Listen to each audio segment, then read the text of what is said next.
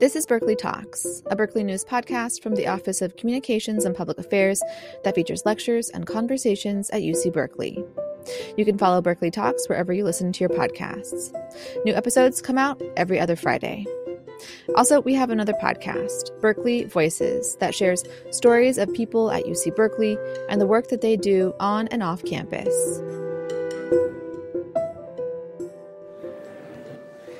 Good afternoon. I'm Carol Christ. I'm the Chancellor at UC Berkeley. It's my privilege and pleasure to welcome you to the second of this year's 110th annual Martin Meyerson Faculty Research Lectures. For more than a century, Berkeley's Academic Senate has singled out distinguished members of our faculty whose research has changed the trajectory of their disciplines and of our understanding. These lectures shine a light on an essential part of our mission, creating new knowledge. The curiosity and creativity that fuel the quest to learn and understand are at the heart of our commitment to making the world a better place through what we discover, what we teach, and the public service we provide.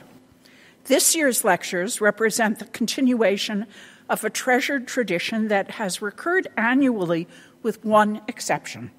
In the wake of World War I and the influenza pandemic, the faculty research lectures were suspended in 1919. In 2020, when virtual events were in vogue and Zoom kept us together, the lectures went on. Being selected to deliver a faculty research lecture is rightfully seen as a high honor. To stand out among peers who exemplify academic excellence is no small thing.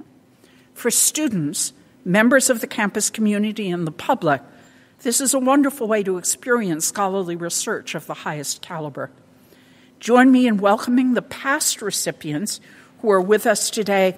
Professors, please stand when I read your name, and let's hold our applause till everyone is recognized. And if I don't have your name, but you came in a little bit after my little list was made, please stand also.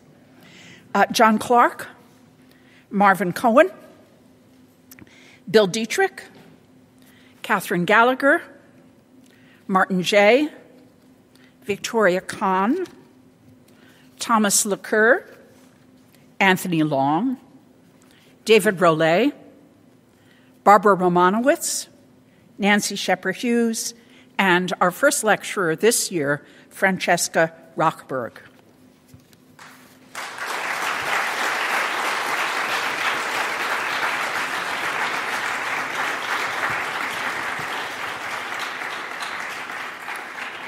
The two individuals chosen by our Academic Senate to give this year's faculty research lectures are Francesca Rockberg, who spoke in February, and Jitendra Malik, who's presenting this afternoon.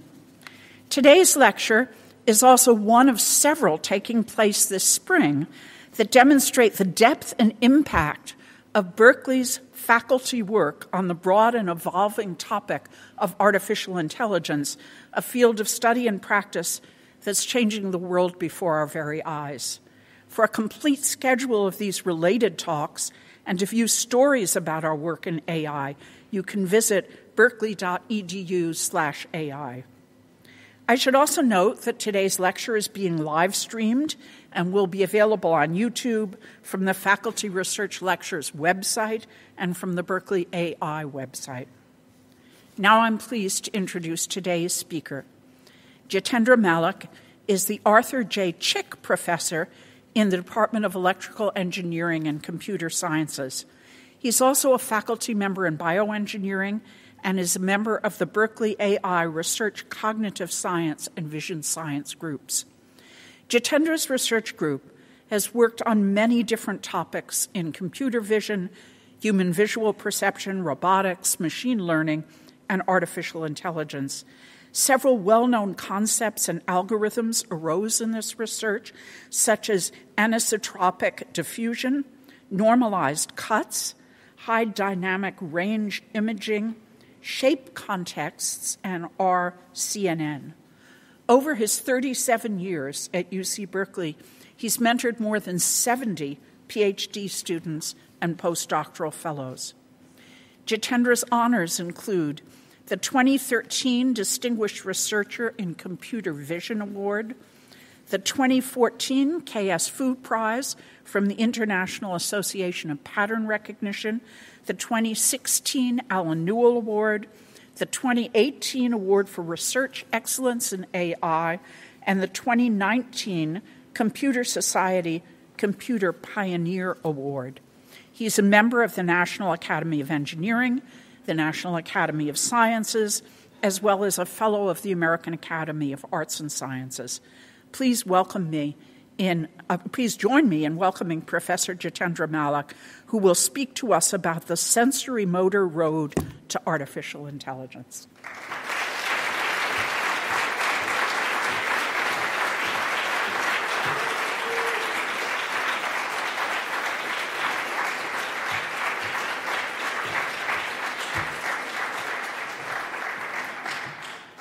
Thank you, Chancellor, for this very generous introduction, and thank you to all my colleagues who have made time to come here.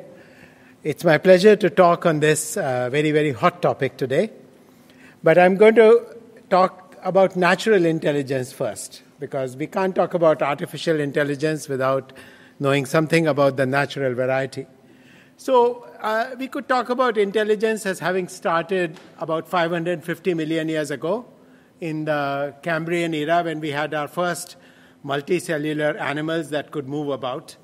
So these were the first animals that could move, and that gave them an advantage because they could find food in different places. But if you want to move and find food in different places, you need to perceive. You need to know where to go to, which means that you need to have some kind of a vision system or a perception system. And that's why we have this slogan, which is from Gibson: we see in order to move, and we move in order to see.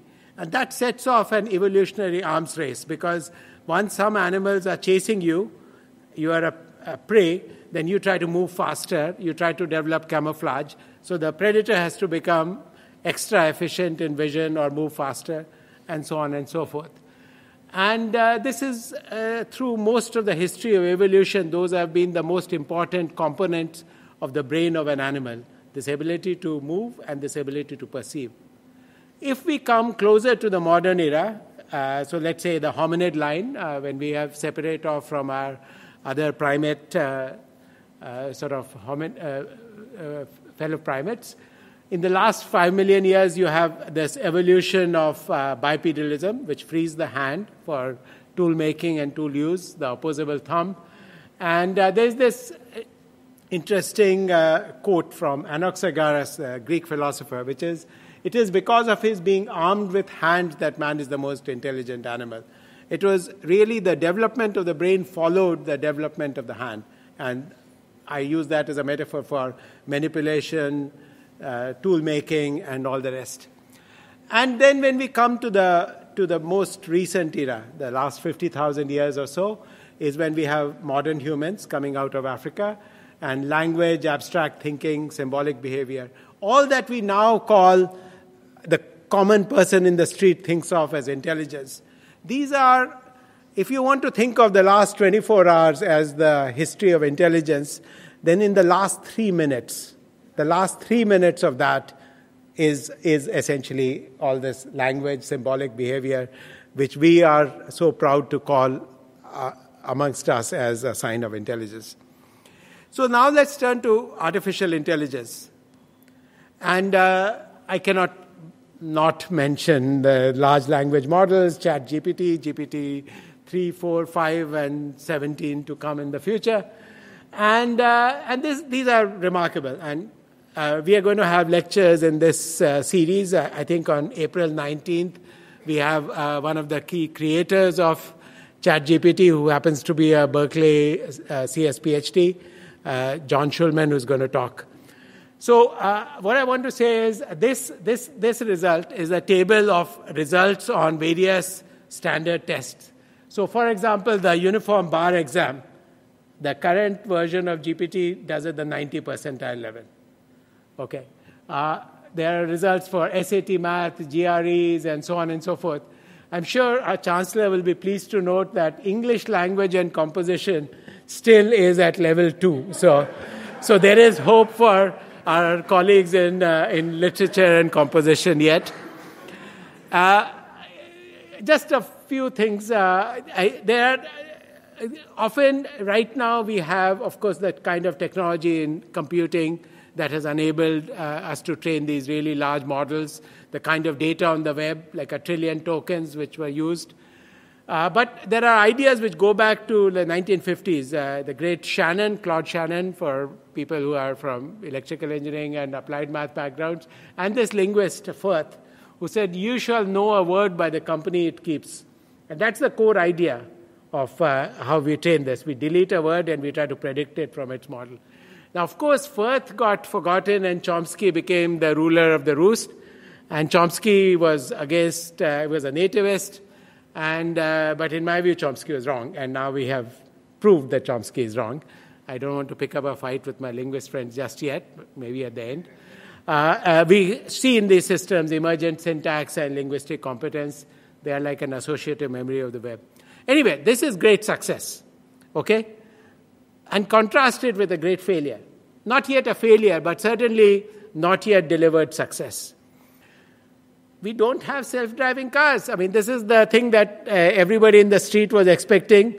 And this is an old idea. I mean, this guy, Dickmans, he had cars driving on the autobahns in the 1980s.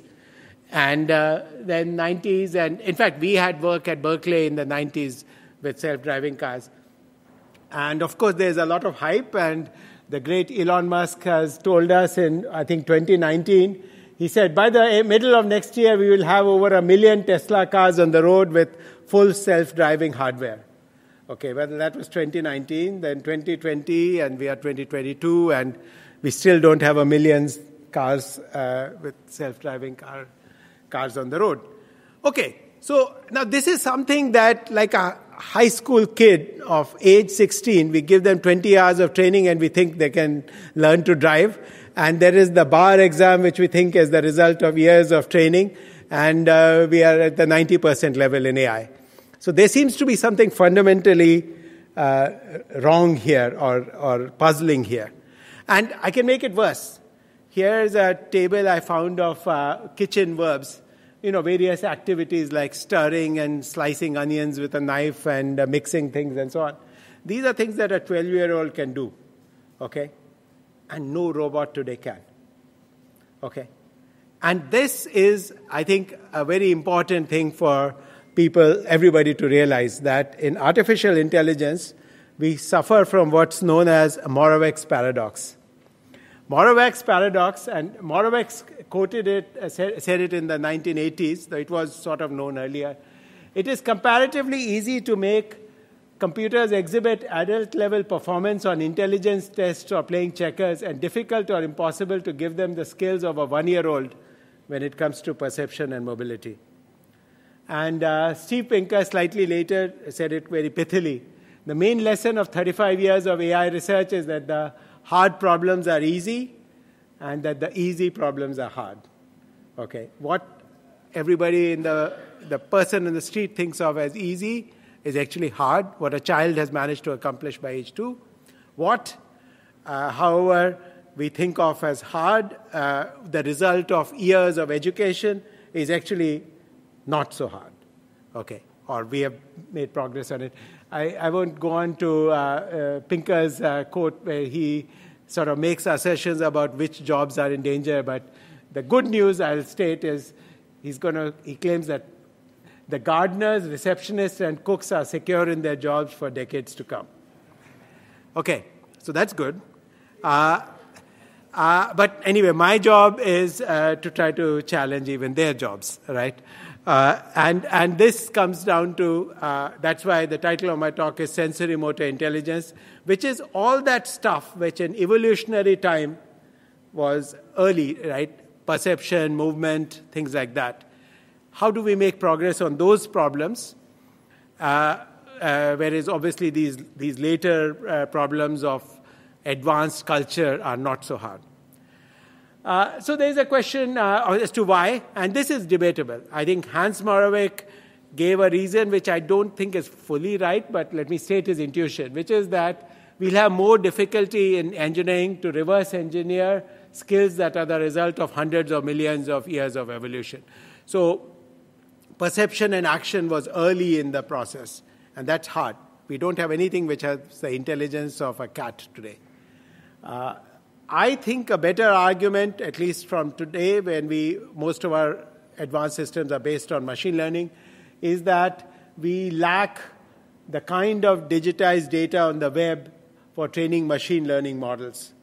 So there's like the text on the web, right? Every book has been digitized. Wikipedia exists. There are all these blogs. So as a result, there are 1 trillion words on the web. That's the kind of knowledge which these systems like ChatGPT and GPT-4 can exploit.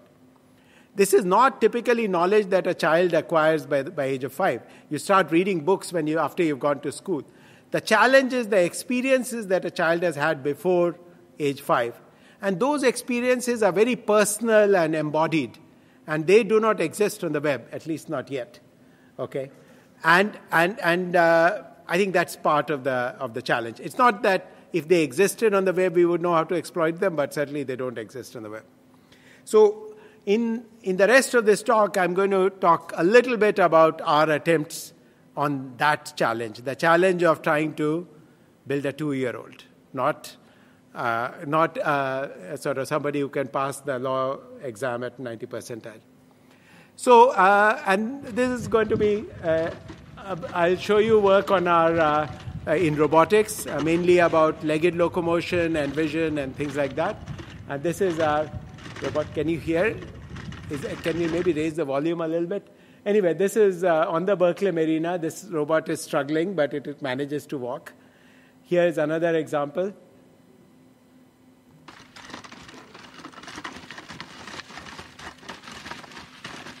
Okay, notice the variety in terrain, right? The rocky terrain versus this leafy terrain, down slopes, etc., etc. And more.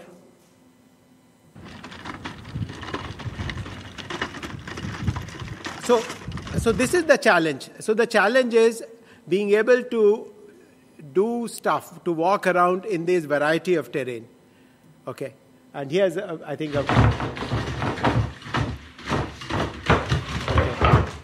so this is the robustness of our motor control systems, that they can deal with this variety. And I'm going to start by situating this work in some major intellectual traditions. So there's the intellectual tradition of pattern recognition, which is what is behind most of the successes of machine learning. We have developed techniques where we give lots and lots of examples and say, these are examples of dogs. We cannot define the picture of a dog sort of axiomatically like a mathematician might, but we can give lots of examples of dogs or lots of examples of cats. And then we train these statistical machine learning systems which use those examples to induce what the pattern is. And generalization is the central problem. Not all dogs look the same, not all cats look the same, and we should be able to do that. In motor control, we have an additional challenge, which is that we need robustness to disturbances. This is sort of a central aspect of control. You knock the system a little bit, it should still work correctly. And then there is adaptation. And I want to emphasize, I'm using two different terms here. Robustness is typically to deal with noise. Adaptation means that they are very significantly different terrains and your system must work well under all of these conditions. And this connects to, I will not have too many equations in case some colleagues get scared. The basic idea here go back to the development of control theory from around the 1960s, both in the US and in the Soviet Union. There were parallel developments, and these were amazingly successful. These intellectual results from that era, they led, John F. Kennedy made this statement, by the end of the decade we'll have man on the moon. Well, the people who delivered were obviously the aerospace people, but also the control theory people, because we needed to have these these spacecraft move in orbits which were controlled and accurate. So that is an old tradition, and that's what we'll draw on. The basic, if you want to know what that equation stands for, x is something like state, like what physicists would call positions and velocities and so forth, and x dot is how the state changes. The additional thing here is u, which is about control, how we externally put inputs into the system. So for a rocket, it might be firing thrusters and so forth. And we choose to apply the right input u so as to have a desired result. And I think, again, going back to that 60s tradition is the concept of adaptive control. So this matrix A here, this refers to characteristics of the system. And those characteristics change. So in my example, that robot has to walk on different kinds of terrain, right? And those create very different conditions for it to walk. And the old examples were about aircraft, which in the course of a flight, a lot of the fuel will get used up, so therefore the mass will be lower and you need to do the right things here. And this is, again, a time-honored problem, but I think it's a problem which today, with the tools of deep learning, neural networks, we can revisit and we can make substantial progress on.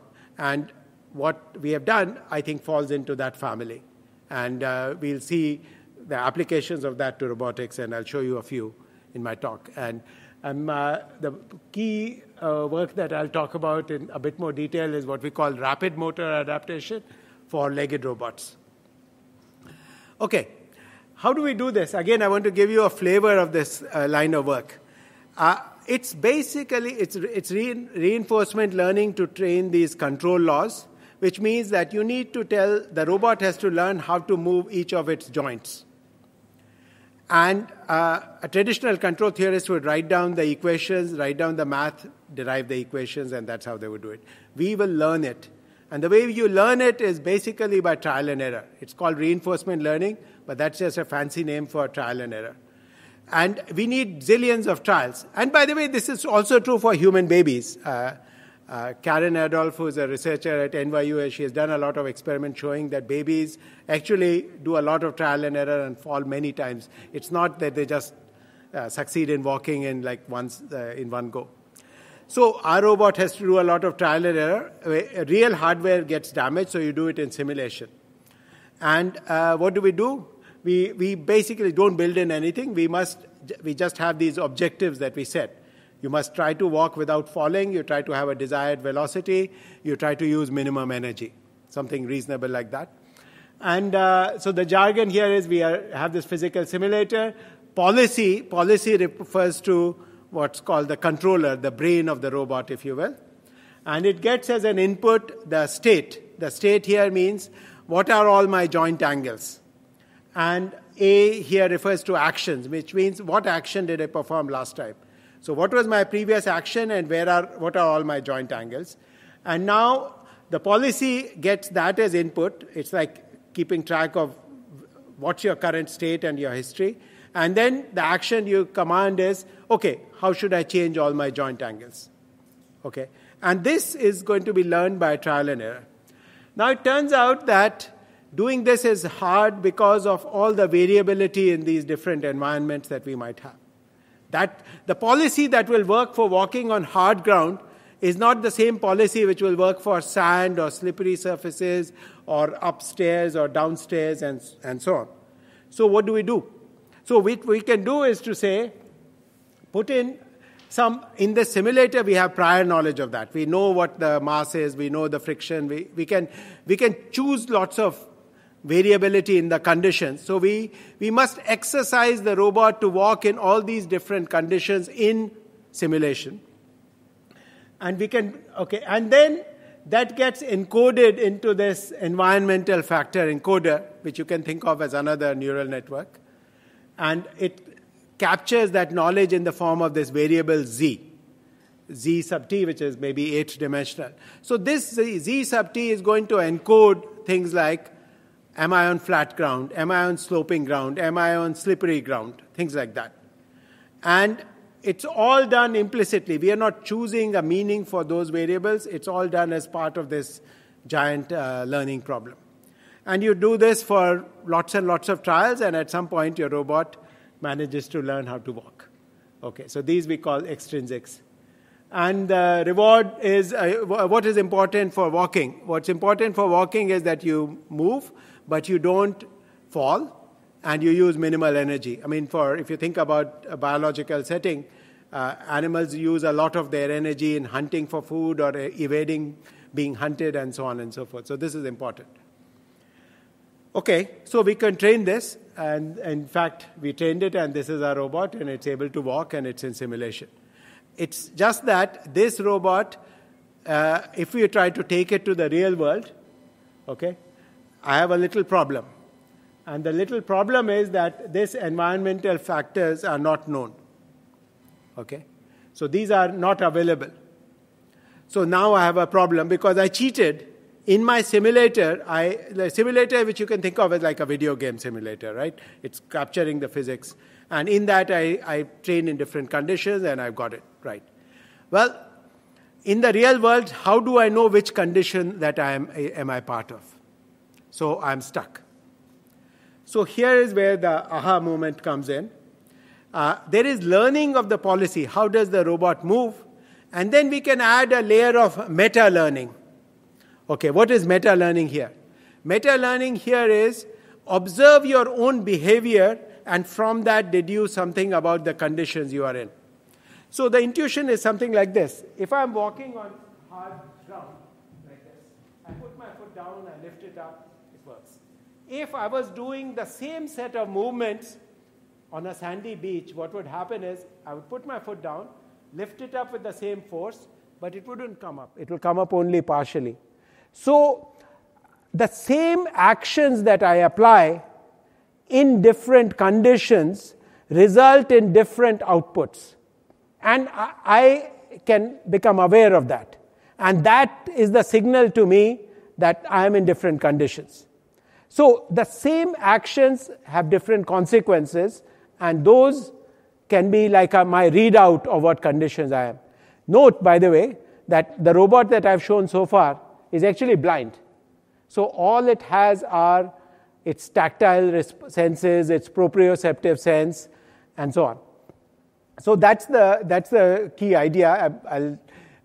This so-called adaptation module, and I'm skipping details for obvious reasons. What it does is that it is like it's like that meta-reasoning thing. It's operating at one level above. It has access to the past history. So maybe the last 0.2 seconds, maybe the last 1 second. And in that 1 second, I commanded the actions, so I know what I did. Biologists call this the efference copy. I have the states, which I know because I have sensors in my body which keep track of all the joint angles.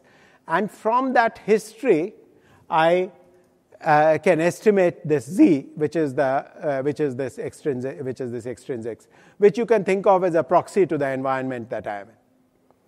And that's it. And it turns out, so the discrepancy between the expected movement and actual measured movement, and we continuously estimate these online. And and then here is a little the next observation, which is that in fact this process itself can be trained. So we have two levels of learning the basic policy and this meta policy. And the meta policy also gets trained in simulation, because in simulation I can vary the conditions, and then I can train this estimator which estimates which condition I am in. And that's this part. And then, so now I've hopefully not used too much of jargon here.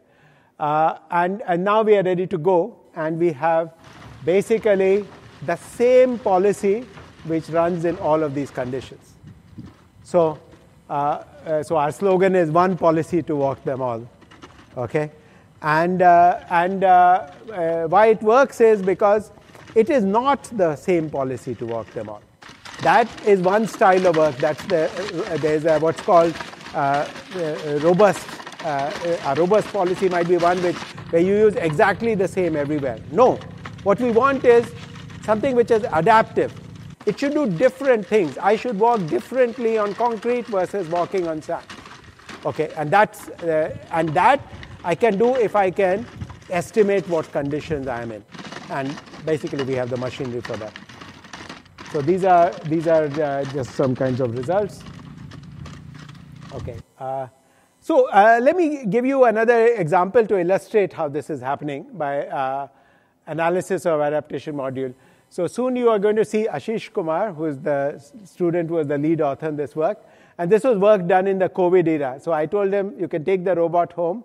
And then basically he was sleeping with the robot for 2 years, and great research resulted. Okay, and now let's see what he does. So he's going to pour some olive oil on this mattress. Okay. Okay, a waste of good olive oil, no doubt. And then you'll see the robot soon.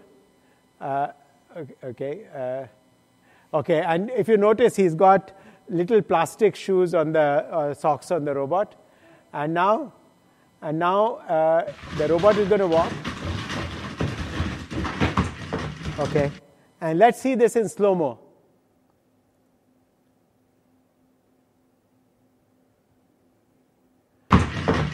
Okay, so the robot has a default policy for walking on hard ground, and it's getting into trouble on the slippery surface where the friction is much too low.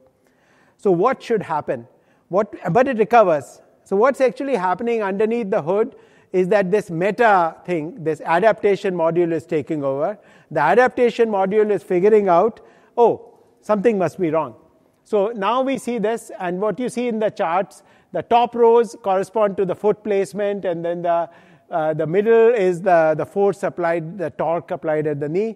But these two curves correspond to two of the dimensions of this 8-dimensional vector of state. So notice.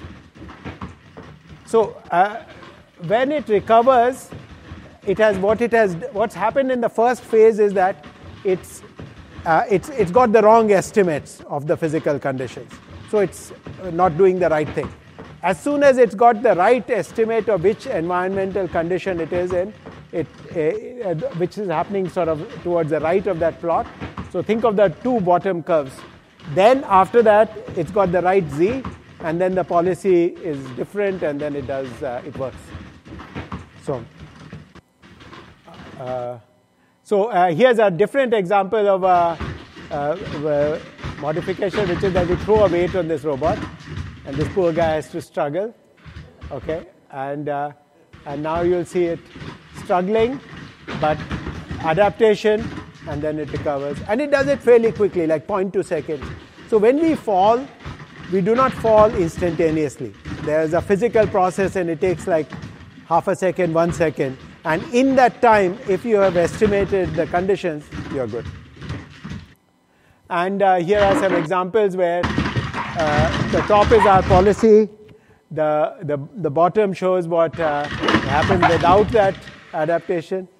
Okay, so the Society for Prevention of Cruelty to Robots has prevented me from doing more experiments like this. Okay, now I'll show you some more stuff. I think I've got through the meat, the core idea I've now done, and now I'm going to give you many corollaries of this. So one is that this is the advantage of a learning framework, is that many things emerge. I mean, emergence is the big thing in learning. So here what we are going to do is we'll just give the robot the assignment, go at 0.5 meters per second, go at 1 meter per second, go at 1.5 meters per second. Everything else is the same. It's exactly the same machinery. And here's what we discover. So what you see in these plots are the footfalls. So the solid parts, so it's right foot, right front, right rear, left rear. And the solid part means that the foot is on the ground. So when it's asked to walk at 0.375 meters per second, you see a gait which is like this slow walk. If you ask it to walk at 0.9 meters per second, okay, then what you get is a trot. So for horses, you have all these gaits, trot, gallop, canter, etc. And these were not programmed in. These just emerge. And then if you have set a really high speed, and now, of course, you notice that most of the time, there are times when all 4 feet are above the ground. So what's an explanation for this? Okay, so this is what happens from learning. But as scientists, we want to know more. And it turns out that people had already thought of it in biomechanics. And the explanation is energy. Energy matters, and you want to be efficient energetically. So, for example, for humans at low speeds, energetically walking is efficient, and at high speeds, running is efficient. For horses, you have multiple gaits. And these were studies done by taking horses and putting a bag around their nose and measuring oxygen and so on. And there are particular phases in which this efficiency occurs. And exactly the same is true for our quadruped. And then here are some fun examples of, basically we now are just remotely telling it to go at different speeds, and its gait changes smoothly. And I think this is just meant to scare you.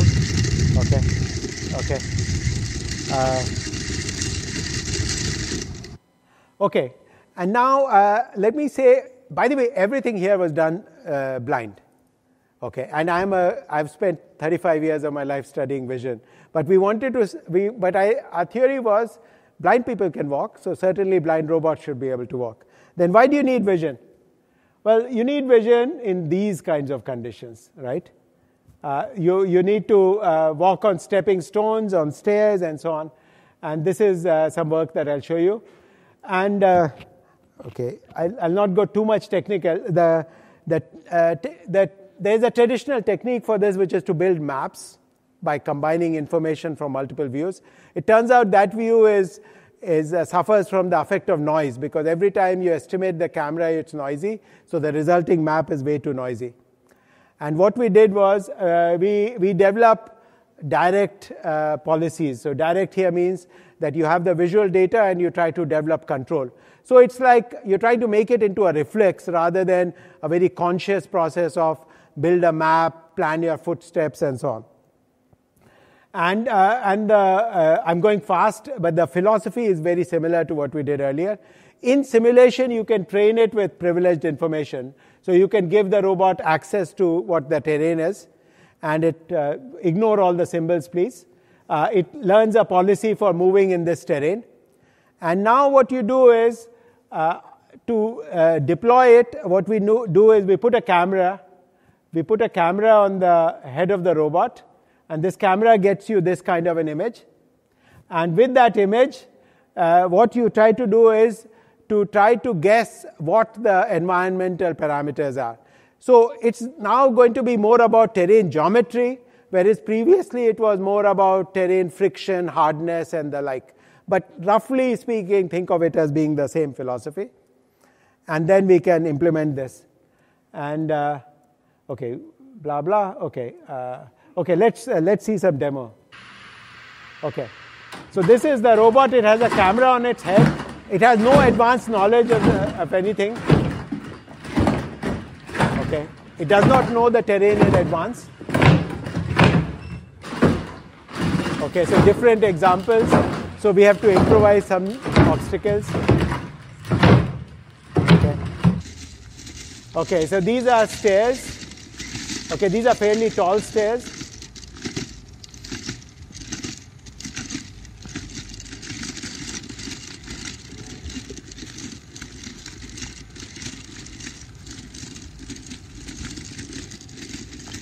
Let me see if I could speed this up a bit.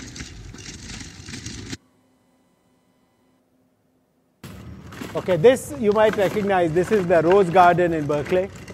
And we were convinced that this would not work.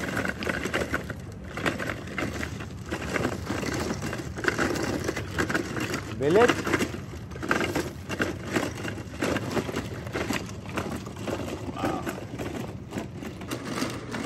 Okay. So these are stairs. Okay. Anyway, you get the idea. So this is a remarkable success, because this is not something which any other system could do effectively. So this paper won the best prize at the robotics conference in last December.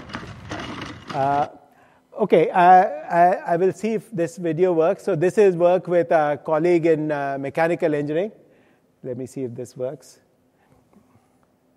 Okay, so this is a biped. So bipeds are harder, quadrupeds are more stable. And okay, I think I'll move on. I think I have only. Let's see if I'll move it. I'll speed the video a bit. Okay. Okay, so someday these robots will carry loads for you. Okay. This general idea is applicable not just for locomotion, but also for manipulation. So I'll show you an example where we have a hand, and again, this hand is trying to twirl different objects. And the interesting point here is that there are all these different objects of different sizes, shapes, weights, friction, and so on, and it succeeds. And it turns out it's the same basic philosophy, what we call rapid motor adaptation, which is you perform some action, you see the consequences of the action, and you use this to, at the meta level, figure out what conditions you are in. Okay, and I will skip this. Okay, I wanted to make a philosophical point here. Okay, how to think about intelligence. So I have the last 5 minutes, so I want to get to that. This is a beautiful quote from Alan Turing, who's considered like the founding figure of computer science. And he said this in this 1950 article which proposes the Turing test. And everybody reads that article but never goes to section 6, which is where this occurs. Instead of trying to produce a program to simulate the adult mind, why not rather try to produce one which simulates the child's? If this were then subjected to an appropriate course of education, one would obtain the adult brain. And Turing was 1950, but since then we know a lot more. Our colleagues in psychology and neuroscience and child development have told us a lot about how children learn. So children's learning, my colleague Alison Gopnik has this phrase, the scientist in the crib. The child is doing these experiments, putting things into her mouth, has multiple senses, touch, vision, hearing, etc., and then they are cross-coupled. And then that child eventually, in that first year, has become essentially a sensorimotor genius. And then at some point starts to acquire language, and then of course goes to school, and then of course then the stage, the kind of learning which is embodied in GPT-3 and GPT-4 takes off. But it takes off on a base of this more elementary sensorimotor learning. And my belief is, and this is for now an ideological belief, that this is the pathway for artificial intelligence as well, that we need to copy that. And this is an article from Linda Smith and Michael Gasser, two psychologists, that these are aspects of how children learn. Multimodal, sensing, touch, audition, vision. Incremental, we build on our past knowledge. Physical, it's not the brain in a vat, it's not the mind in a vat, it is interacting with the world. Embodied, explore, social, we learn from others, and then of course we do use language. So I wish to fight against the tyranny of linguistic imperialism. Okay? And in the last 2 minutes, I'll talk about a project with Antonio Lucretia, who's here, and Ashish and myself. And this one, we tried to take this idea of sort of copy the idea of childhood learning, which is cross-modal. And we said, here's a robot which has got a camera, but it's going to learn in the real world how to use its vision system. So it starts out blind, so it's struggling. Okay? And then the vision system, with a vision system, of course, you can climb stairs, and you'll see that. But how do we train the vision system? And we wanted it to learn in the wild. So here was our intuition. If you think of a robot on the stairs, its proprioception, its senses, its joint angles can let it compute what's the depth of its left leg and right leg and so on. It has that geometry from its joint angles, from its internal state.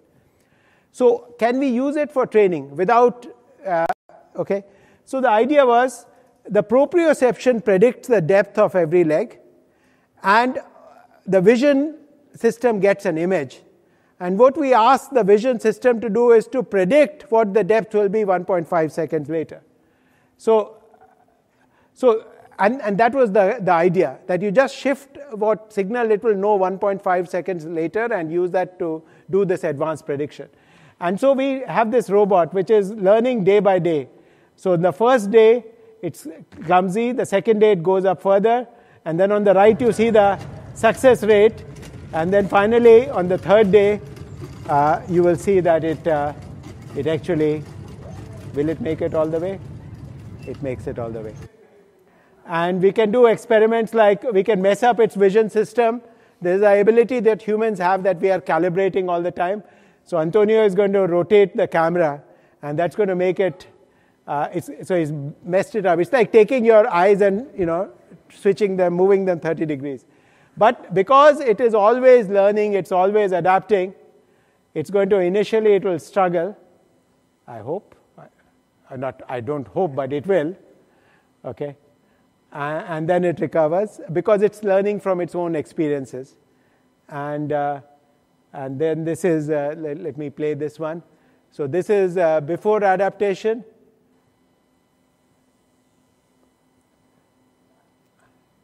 And then this is after adaptation. And adaptation is just a few minutes. So this is called the PRISM test in vision science. And humans can do it in like 10 minutes. Well, so can our robots. So I hope I've taken you on this little journey of what what I think is potentially interesting work in sensorimotor learning. And I want to conclude with acknowledging some people. Acknowledgements. First, I want to thank all my past and present PhD students. This work is really due to them. I am merely a spokesperson on the stage. And of course, all my past and present postdoctoral fellows. Thank you very much. And then I want to say something about my colleagues, particularly in the EECS department, with whom I have spent 37 wonderful years, starting with a lab. I started as a 25-year-old assistant professor, and I think Berkeley was the best place for starting assistant professor. It probably still is. And I'm very thankful for the opportunity that was given to me. I'm thankful to my colleagues in the rest of the university, from whom I learned so much at vision science, cognitive science, neuroscience. I learned all about the brain, perception, and action from them. I want to thank currently my colleagues in Bayer, with whom I have such fun time, and the wonderful Angie, who keeps the place running. And finally, of course, my wife, Isha, and my son, Kabir, for so much patience and support. Thank you very much.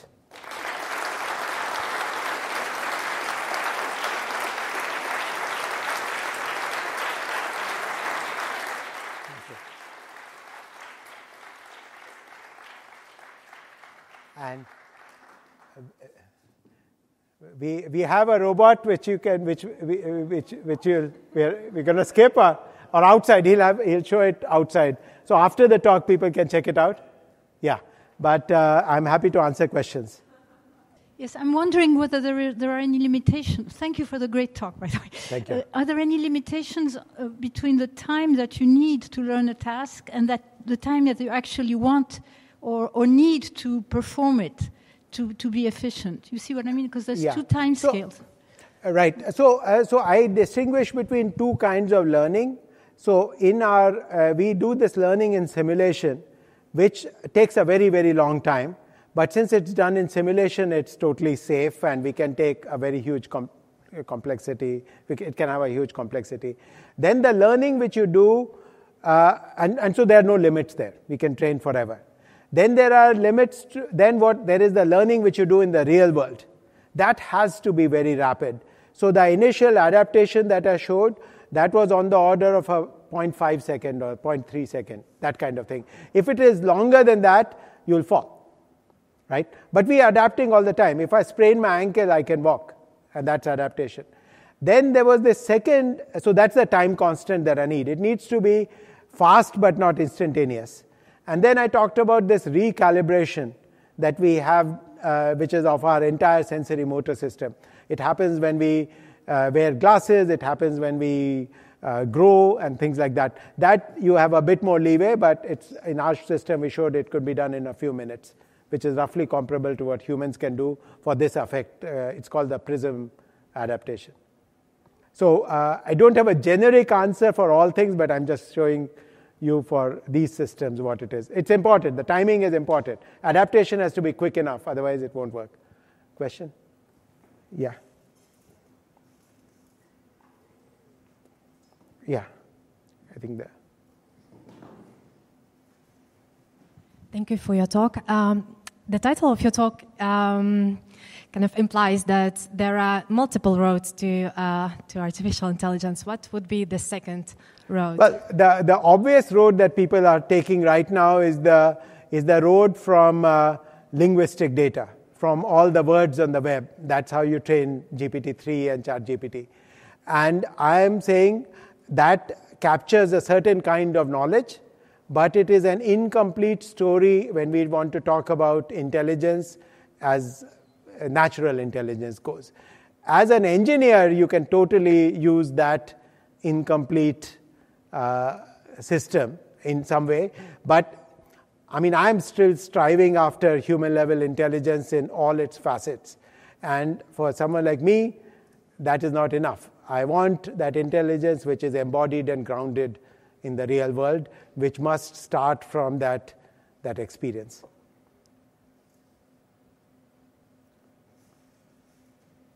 I don't know who's yeah. Okay, I think then there's a question here in the front. Yeah. Yeah, there's someone there, and then maybe you'll get. Yeah. Thank you very much for a great talk. You started your talk with autonomous vehicles, and I think recently in the news was a situation where autonomous vehicles in San Francisco was on an intersection, and there was another car doing donuts on the intersection. And the problem was that the autonomous car hadn't seen the situation before, so there was no data in the simulation, and the car wasn't able to deal with the situation, right? And my question is how to deal with safety critical situations, because in such situations, for example, the robot has no rights to engage into the situation, and the human can reason about the situation based on other knowledge. Yeah. So the question was really about situations which are not seen in training. So this comes down to the emergence issue. What abilities emerge? So humans certainly have. I mean, I'm driving on the road, and there's this truck, and some junk falls from the back. If it's newspapers, I will drive over. If it's rocks, I'll switch to a different lane, right? Because we know something about the properties of rocks versus newspaper. Now that is connected to our wider knowledge. So the article of ideological belief among AI researchers is that with enough knowledge, and then these abilities will emerge. It remains to be proved. Certainly the more narrowly trained systems that we have today don't have it. But that's one answer. The second answer is that we may want to explicitly have what's called System 1 and System 2. So this is terminology from Daniel Kahneman. System 1 is more reflexive. System 2 is this deliberative, logical, conscious system. Okay, by the way, there is our dog walking. Okay, it can do fancier things than walk on the ground, but at least it can walk on the ground. But a colleague here had a question. I think he had a question over there.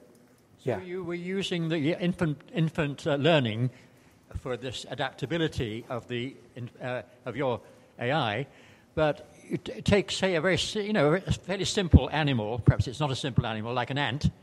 The ant can walk and do all that ants need to do immediately from hatching. So I'm wondering. Yeah.